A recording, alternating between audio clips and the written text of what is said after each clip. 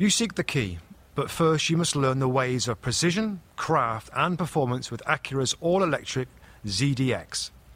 With a premium Bang & Olufsen sound system, up to a 313-mile range, and A-Type S variant with an estimated 500 horsepower, their ZDX is the most powerful SUV yet.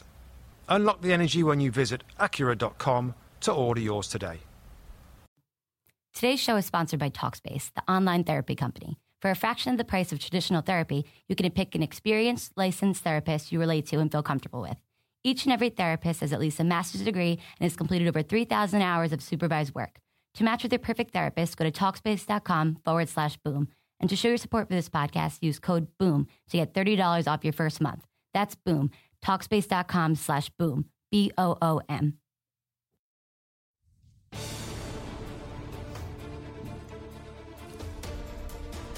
Welcome to the Two Robbies podcast on NBCSports.com. I'm Robbie Mustoe, and I'm sat alongside my mate, Robbie Earle. We have to start, Robbie, with huge news, surprising news, shocking news, I think, that Brendan Rodgers has been fired for his position at Liverpool Football Club. What's your immediate thoughts? Rob, we've been in this game a long time, whether we're playing or whether we're sitting behind a microphone talking about it. And I have to say, I'm absolutely shocked at the news that it came out after the game at Goodison Park today. Brendan Rodgers, 8 games into a season, and the Fenway Group, we believe, have decided that it's time to make a change. Having backed this guy with the amount of money they've backed him, having given him a squad and the control of a football club to get things right, for Brendan Rodgers two years ago to go this close to winning the Premier League title and finishing second, and it seems like that doesn't count for an awful lot now. And I always think in football, Bob, there's a natural time for things, and you often hear first 20 minutes in a game we're fighting. You know, a player coming back from an injury has 60 minutes and we see how they are. I just felt there was a time for Brendan Rodgers in this job, and in my head I'm thinking Christmas. He should be allowed to get to Christmas and let's take a view of half a season where we are. And when Neil Ashton, our news correspondent, broke the story yesterday, and he sort of said, Brendan Rodgers hasn't got as much time as people think. I'm thinking to myself, well, that'll be months rather than weeks. It's not going to be that short. In fact, after what Neil said, it's been hours rather than weeks. It's been hours since that people were putting it out yesterday. Brendan Rodgers, an hour after they draw at Goodison Park in the Merseyside derby, gets the sack. I mean, sometimes we hear so much stuff from journalists, and it's been the same when we were playing and now, of course, studying the game, and a lot of it you just don't believe. Yeah. And this is another one that I thought, you know what? Surely he's going to be given time because Daniel Sturridge, his key player, is fit again. He's going to make everybody better. There was an instant reaction we got his 2 goals against Aston Villa and the way that Ings combined, and you think, well, okay, now we're going to see this new-look Liverpool team. And for this to happen, it's just stunning. You stop me and disagree with me, Rob, if at any point you disagree with this. Brendan Rodgers is an excellent coach. Agree. Given the right players and good players at his football club, he showed that he can have a great run, a great team, and they nearly won the Premier League. Agree. He is a very good man manager. He's got a nice arm around the shoulder. He gets on with players very, very well. And just... But he didn't win the title, Rob, when he should have. Well, and when his team had one game against Chelsea, it wasn't expected. It wasn't, but he had an opportunity to change the history for himself and his football club. When he went into a game with Chelsea a couple of seasons ago, they were top of the league.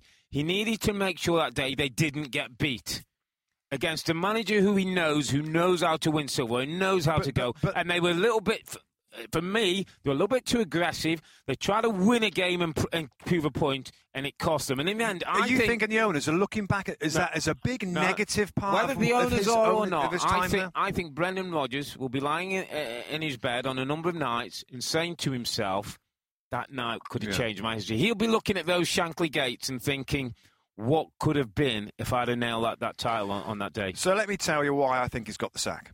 And I think it's all about transfers. And those list of attributes as a coach, I wanted to get out there because I think it's important as him as a coach. Now, what you can't say he's been good at is finding players, is recruiting players, and is replacing those superstars that were so good for the club, but they brought in so much money. We've got some data and fact here, Rob, as you know I like to go through. And since the money came in from Suarez, just a couple of summers ago, he spent $319 million on players. And I think right now, you're still looking at Daniel Sturridge as being the best player, maybe along with Coutinho. A lot of them average Premier League players, Rob, who we've got questions about. We don't know they're blue-chip, top-end players.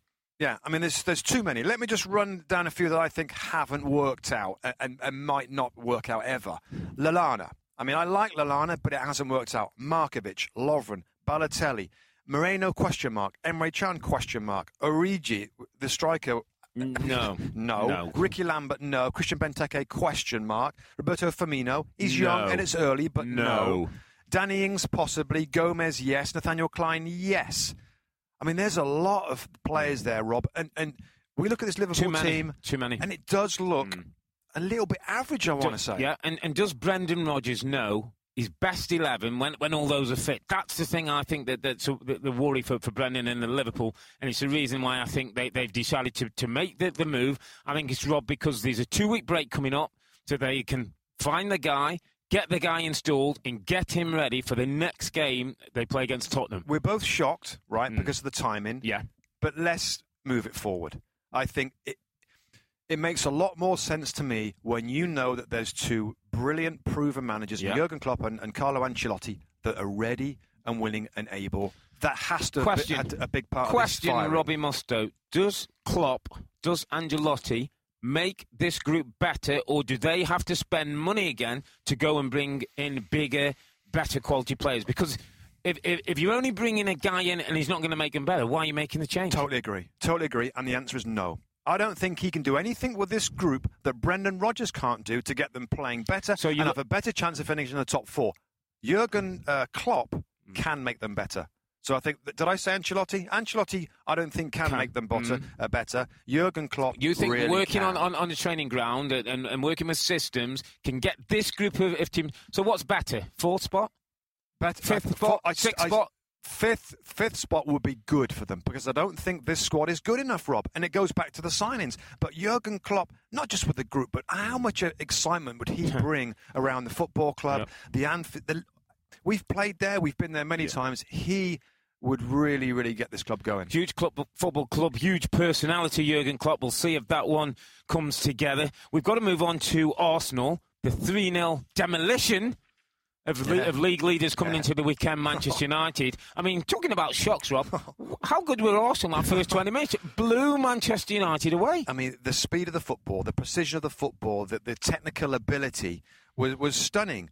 And the biggest takeaway for me was the way that they started, because we've had a go at them, we've analysed it, we've broke down plays that they've started so casually, so sloppily, and been caught out. This was fast, it was slick, it was direct. Ozil was right on his game. Sanchez was stunning. Walcott was very, very good.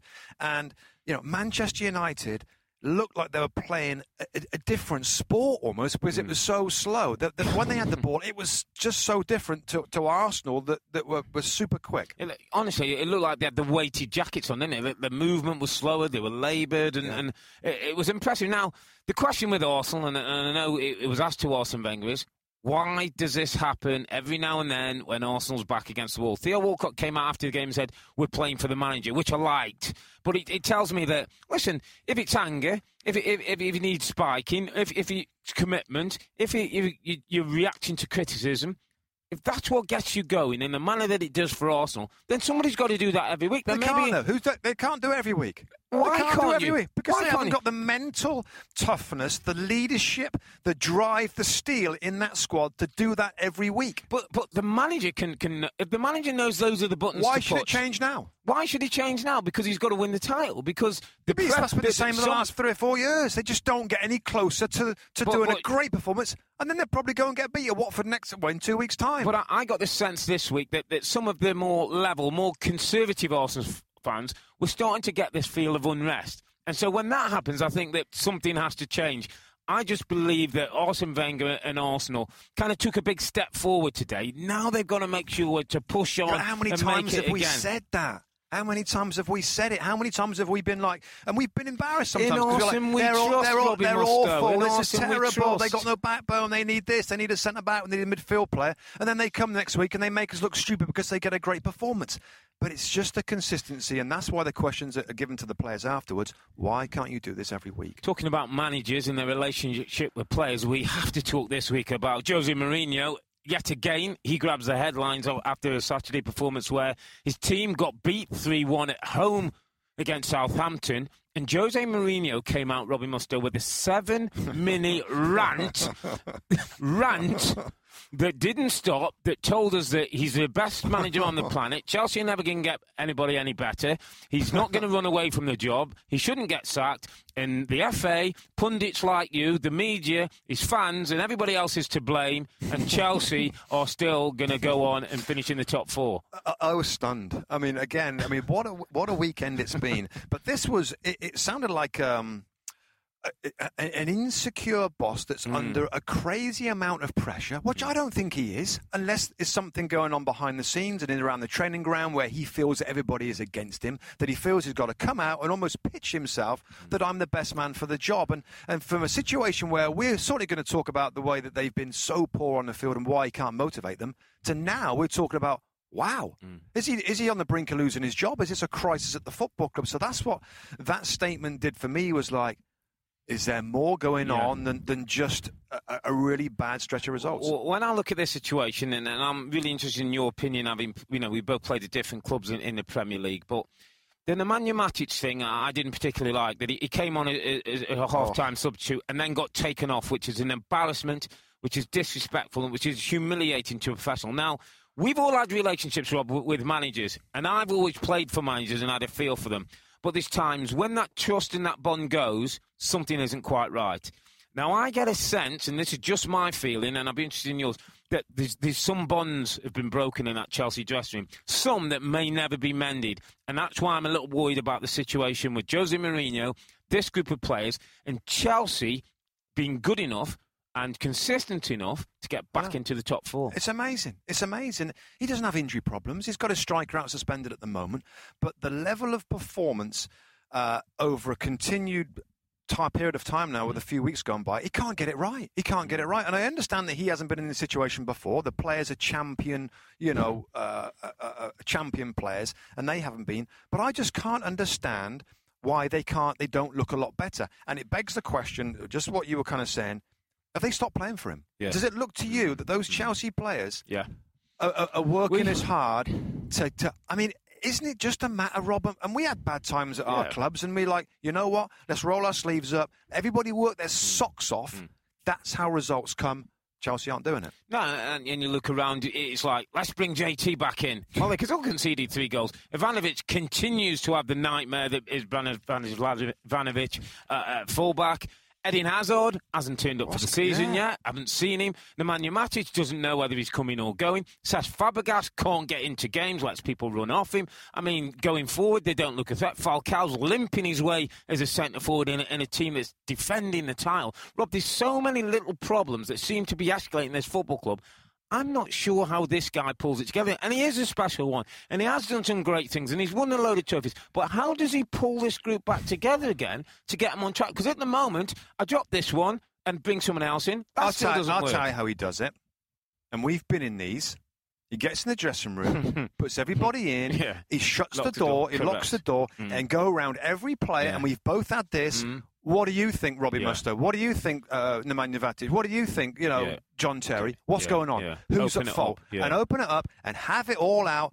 Everything's out there in the open. And you know what? When you come out the door, everybody feels better. And there's a natural determination to put it right. Now, I don't know whether that's his style. I don't know whether that's going to happen. I remember a few of those at Wimbledon. We would call them the ruck. We'd have an open up. There'd be 1 or 2 maybe not with physicals. Fists. I don't mean with fists. A little bit of fist, but it cleared the air. Listen, we've got this one more big story from the weekend. It was a huge weekend. Dick Advocaat, the Sunderland manager, we got the news today that he was sacked, relieved of his duties. He's moved on. Some are saying he's jumped off a sinking ship. Didn't he quit more than fired? He's left the football club. He left the football club. We got the sense that this was coming on the game on Saturday.